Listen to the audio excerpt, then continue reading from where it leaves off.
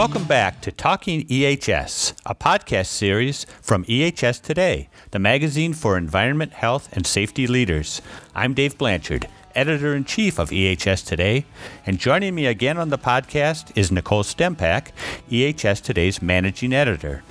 You can follow us every day at ehstoday.com for our regular coverage of the latest news, trends, and developments in occupational health and safety. Today in our podcast, Nicole and I will be talking about the America's Safest Companies competition, what it is, how to enter the competition, and what you can do to become one of America's safest companies. So with that, let's get started. So back in 2002, EHS Today, which at the time was known as Occupational Hazards, launched an annual competition called America's Safest Companies. The goal of this competition is to identify safety excellence in action and throughout an entire organization. This podcast will help you determine if you think your company has what it takes to become part of the 2023 class of America's Safest Companies. So what is an America's Safest Company? Well, to be considered one of those types of companies, an organization must be headquartered in the United States, and it must demonstrate a number of things. For instance, support from leadership and management for their environment, health, and safety efforts, employee involvement in the EHS process, innovative solutions to safety challenges, injury and illness rates that are lower than the average for their industry, comprehensive training programs, evidence that prevention of incidents is the cornerstone of the safety process, good communication about the value of safety, and a way to substantiate the benefits of the safety process.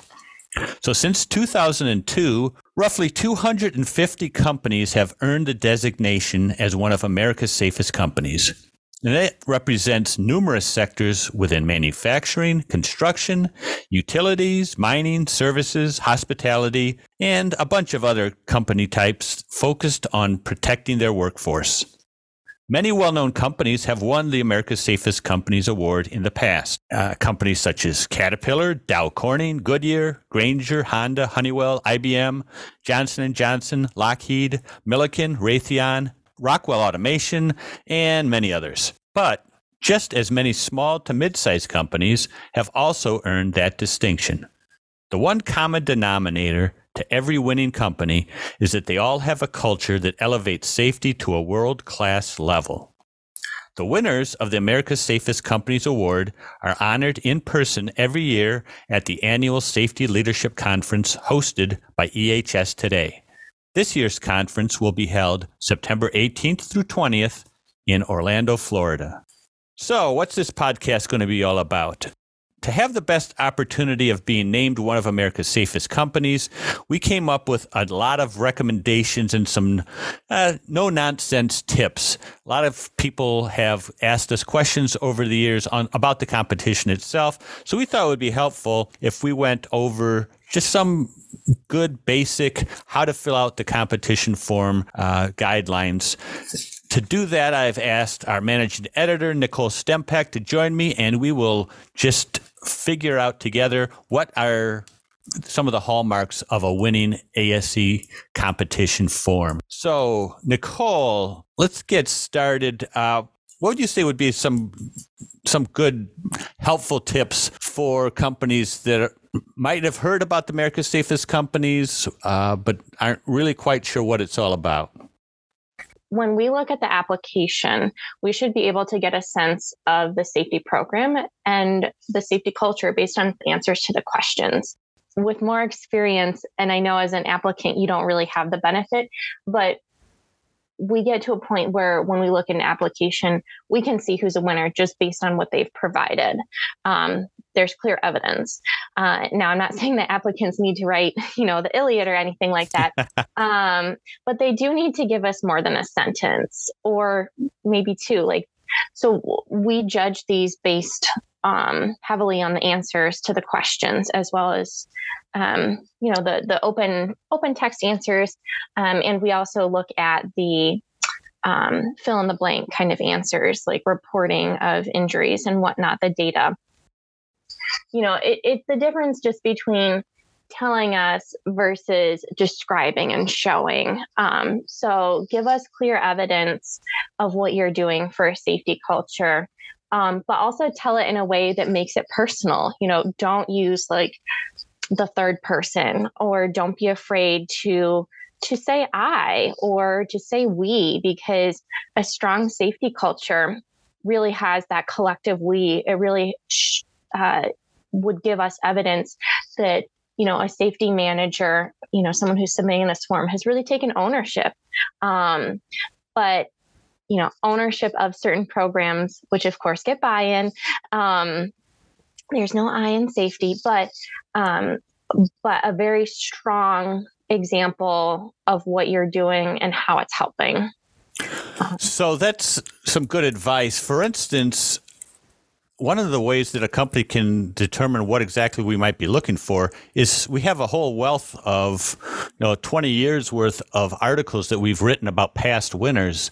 So you can go to the ehstoday.com website in the America's Safest Companies area and just find a whole wealth of winning companies and their stories. So you read through a few of those and you'll get a good sense for what these companies have done and why they're considered not just a good company, but one of America's safest companies. So what kind of information are we actually looking for in the form? Help folks out there, Nicole, to figure out what are we going to be asking them on the form itself to give us? So we definitely want the data. We want to see that the numbers are low, that they're better than industry average, that they've, been trending downward. Those give us evidence, and, the existence of safety training programs on a variety of topics. Those give us like a solid background to make sure that, policies, programs, things are in place. But it's that last page or page and a half, I think, of questions, the free answer questions, rather, that really sell it for us. Like, we need to make sure that there's good documentation in place, but it's the answers to those open-ended questions that really show what the culture is like, or show what the program is like. And we resonate with stories. We care about stories, not just as editors, as journalists or anything like that, but as people. I was at a conference, and one of the keynotes talked about how research has shown that telling stories activates more portions of your brain than just a straight PowerPoint presentation. And a lot of what we discuss in safety is making sure that as many people as possible understand the message. So evidence that you're doing that is really critical. And a slight story, if I may, is that I was at this conference recently, and for one of the breakout sessions, the speaker asked attendees to share something special about their safety program. And most people talked about behavior-based safety observations, programs, and near misses. And I'm glad to hear that so many have those, because they are important, but they aren't necessarily special or unique. So if you're applying to be one of America's safest companies, you've really got to go above and beyond what is the standard, what is the norm, what are good practices. We're looking for best practices. So you either have to be doing something different or applying a program in a different way. So the last person who raised his hand and spoke about their near miss program said something that really caught my attention. He said that in his company, they have to report their near misses each month for each plant to headquarters, which was overseas. And, some individuals at headquarters will aggregate that data. And beyond just reporting, the numbers of near misses, they go a step further.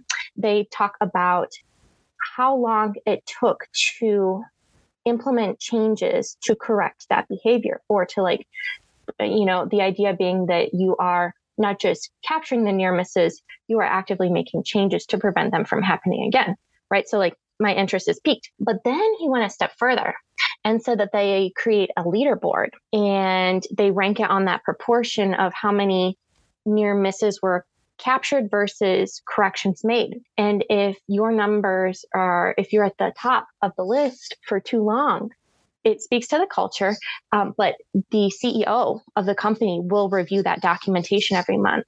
And if they see anything like the top people on the list, or if someone's been on the list for too long, the CEO in Japan will contact any of the branches and say, like, what's going on? What are we going to do? So it created a culture where the CEO was holding the plant managers accountable. And so the plant managers were holding all the frontline supervisors and frontline employees accountable, because no one wants to get a call from the CEO or president saying, what are you doing wrong? Like, right. Not saying, what are you doing wrong, but just like, something is not right here. And I want to communicate to you the importance of making improvements. So that's a good story, because it shows accountability. It shows how things are changing. So if your company is doing something like that, that's always nice to see. The whole point is to share best practices and inspire other companies, and, to a certain extent, lift up safety at large, because it's a way to share knowledge and to offer suggestions for improvement at your own plant. Great tips. One thing to also let people know when they're going to sit down and start filling out the form, you're going to want to have your OSHA Form 300A right next to your desk or nearby, because we ask for the past 3 years of data. So there is a benchmarking aspect to it. We're not benchmarking companies against every other company in the competition. We're actually benchmarking them against the industry that they're involved with. Things like number of like lost workday case rates, total recordable incident rates, total employee hours worked last year. We ask if, has your company been cited by OSHA for any violations in the past 3 years? If there have been a lot of them, I would suggest maybe wait a little while before you enter the competition, because that's going to just kind of stick out like a sore thumb. And that's often, unfortunately, we've heard this time and again, that a serious injury or fatality is what gets people in the C-suite and on the front line to really wake up and to acknowledge that changes need to be made. And it's a constant journey, but we want to see evidence of excellence and lots of improvement. So yeah, if it's always it's tough to be in the middle of things and be doing the work and not seeing the results that you desire. But if it doesn't seem like you're a good fit to enter this year, I still keep taking notes and, get a notebook and say, like, here are the things that we're doing, because safety is a journey. And we've talked to companies that have seen great improvements, but it usually has to be a couple of years, and that improvement has to be sustained. So we're looking for evidence that there has been example of organizational change and that it's really stuck. But that's also really compelling. Yeah, I guess for me, sameness is a big one, because a lot of companies do a lot of the same things. So if you're looking to find ways to differentiate yourself, know that we are judging on the merit of the company and on the industry, as you mentioned. We, at least for me, I don't really pay attention to the name of the company when I'm looking at a submission. I'm looking at how well it has performed in the past few years and evidence of what they've done, because I will argue for a company with 30 employees that's doing a great job about why they should be awarded the honor. I'll also do that for a company that has 5,000, because we want to recognize excellence in action, regardless of the size, regardless of the industry, as long as we have proof that it's change, it's excellence, it's sustained, and that they're not resting on their laurels. I think it's really easy once you get to a certain point to rest on your laurels. So we want to make sure that there's continuous improvement too. Good point. Continuous improvement is definitely a hallmark of America's Safest Companies. The converse of that would be if your metrics are getting worse year after year rather than better, that would be an indication that something is amiss, and perhaps you might not be America's Safest Company, and you should be focusing on getting those numbers improved. Another thing that we look for in the competition, and this is true probably for any competition of any sort, is don't leave any of the answers blank. If we ask you questions and your answers, very terse, a sentence or less, or really doesn't answer the question to begin with, that could be another indication to us that either you didn't take the time to fill out the form very well, or you just haven't thought through exactly what has made your company one of America's safest. I think that kind of goes without saying, but we say it anyways because that does seem to elude, I would say a lot of companies, but some companies, they sell themselves short. They don't really take the time to explain to us what makes them one of America's safest companies. In fact, that might be the key question in the whole process. Is we ask them, why does your company deserve to be named one of America's safest companies? And that's kind of where you sell it. Anything else that we should point out to people about the competition, Nicole? But it always helps when we're reviewing to see evidence of buy-in from management, from frontline workers, anecdotes, or just examples of ways that you can describe or clear examples of how the culture has changed for the better. If something used to be done this way, but now it's done that way. And if the new way is become the norm. There was one company that added training, safety training, and made it part of the job title for people who are not safety professionals, but who got extra training in safety protocols for their different departments, for their, a high risk job. And, that's nice to see because we talk about this all the time and we hear safety professionals talk about it all the time, is that safety is not confined to the EHS department. We need, I say we, the collective, even though I'm not a practitioner, is that safety needs more people to stand up and to execute safe work practices, to be evangelists. Yeah.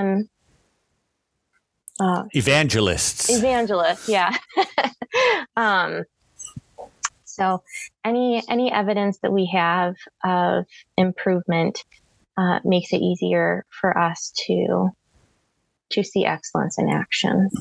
Exactly right. And just to put the exclamation point to what it means to be an America's safest company, at least from EHS Today's perspective, all winning companies are celebrated and honored at our annual conference, the Safety Leadership Conference, and that this year will be no exception. We'll invite all the winners to come to Orlando, Florida in September. In addition to that, and besides telling their stories, which we share on our website and in our magazine of all the winners, or many of the people from the America's Safest Companies end up becoming speakers at the Safety Leadership Conference. We already know that they've got a great story because they've shared it with us and they've been honored for it. So we do invite many of those companies to come back in following years to share a little bit about what turned it around at your company, what tragedy or what management impulse or what situation led to your deciding, hey, we got to get better at safety? And then a few years later, you determine we are so good at this now that maybe we should enter the America's Safest Companies competition. It happens a lot of different ways. Every company's got their own unique story, and they all kind of come to the competition from different perspectives. But that one element remains a constant for all of them, that they do have a measurable and consistent safety culture.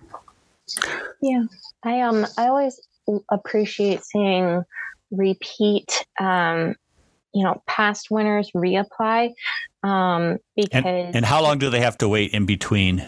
They have to wait 5 years, but I think that's a really good indicator. Well, it's not a good indicator, right? They're not automatically going to win, but I personally like seeing that because it means that they are not resting on their laurels, that they have reached a point where they have a strong safety culture, and then they continue to get stronger. And whenever I go to conferences, it's so interesting to hear about companies that we would quote call doing safety right, because they don't stop, right? As I mentioned earlier, safety is a journey. It's a continuous improvement, and you have to sustain all the programs that you're doing. But we also talk about this a lot as far as like buy-in goes, is that once you reach a certain point, you have the freedom and the flexibility and hopefully the budget to do even more cool things, right? Like once you've got the basics, then you can really focus on what's next and do pilots and just looking for new things, right? If you're involving more people, I don't know. Like I said, I'm not a safety practitioner, but I always get excited hearing about stories and things that I've never heard of before, especially for people who have been in the business for 20 plus years. It's not jaded, but you've been around the block for a while and you know what's what. So if there's something that can make you go, oh, wow, that's interesting. Well, then I feel like that company has done its job and we've done our job by awarding them one of America's safest companies, because there's always something to learn, always something more that we can be doing, and giving people inspiration to try to find ways to do that. Regardless of where they are in their safety journey. Very well put. Thank you, Nicole. Hopefully we've answered most of the questions that you might have. If you have any other questions, absolutely get in touch with me or Nicole. You can find all the information about the competition, how to contact us, all the past articles of previous America's Safest Companies at our website. That's ehstoday.com. And there you have it, our quick tutorial on how to enter the America's Safest Companies competition. So if you're ready to dive in, you can go to safetyleadershipconference.com, click on the tab for America's Safest Companies, and there you'll find directions on how to enter the competition. And you'll also see what we've got planned for our annual Safety Leadership Conference, September 18th through 20th in Orlando, Florida. So for Nicole Stimpak, and on behalf of Talking EHS, I'm Dave Blanchard. See you next time.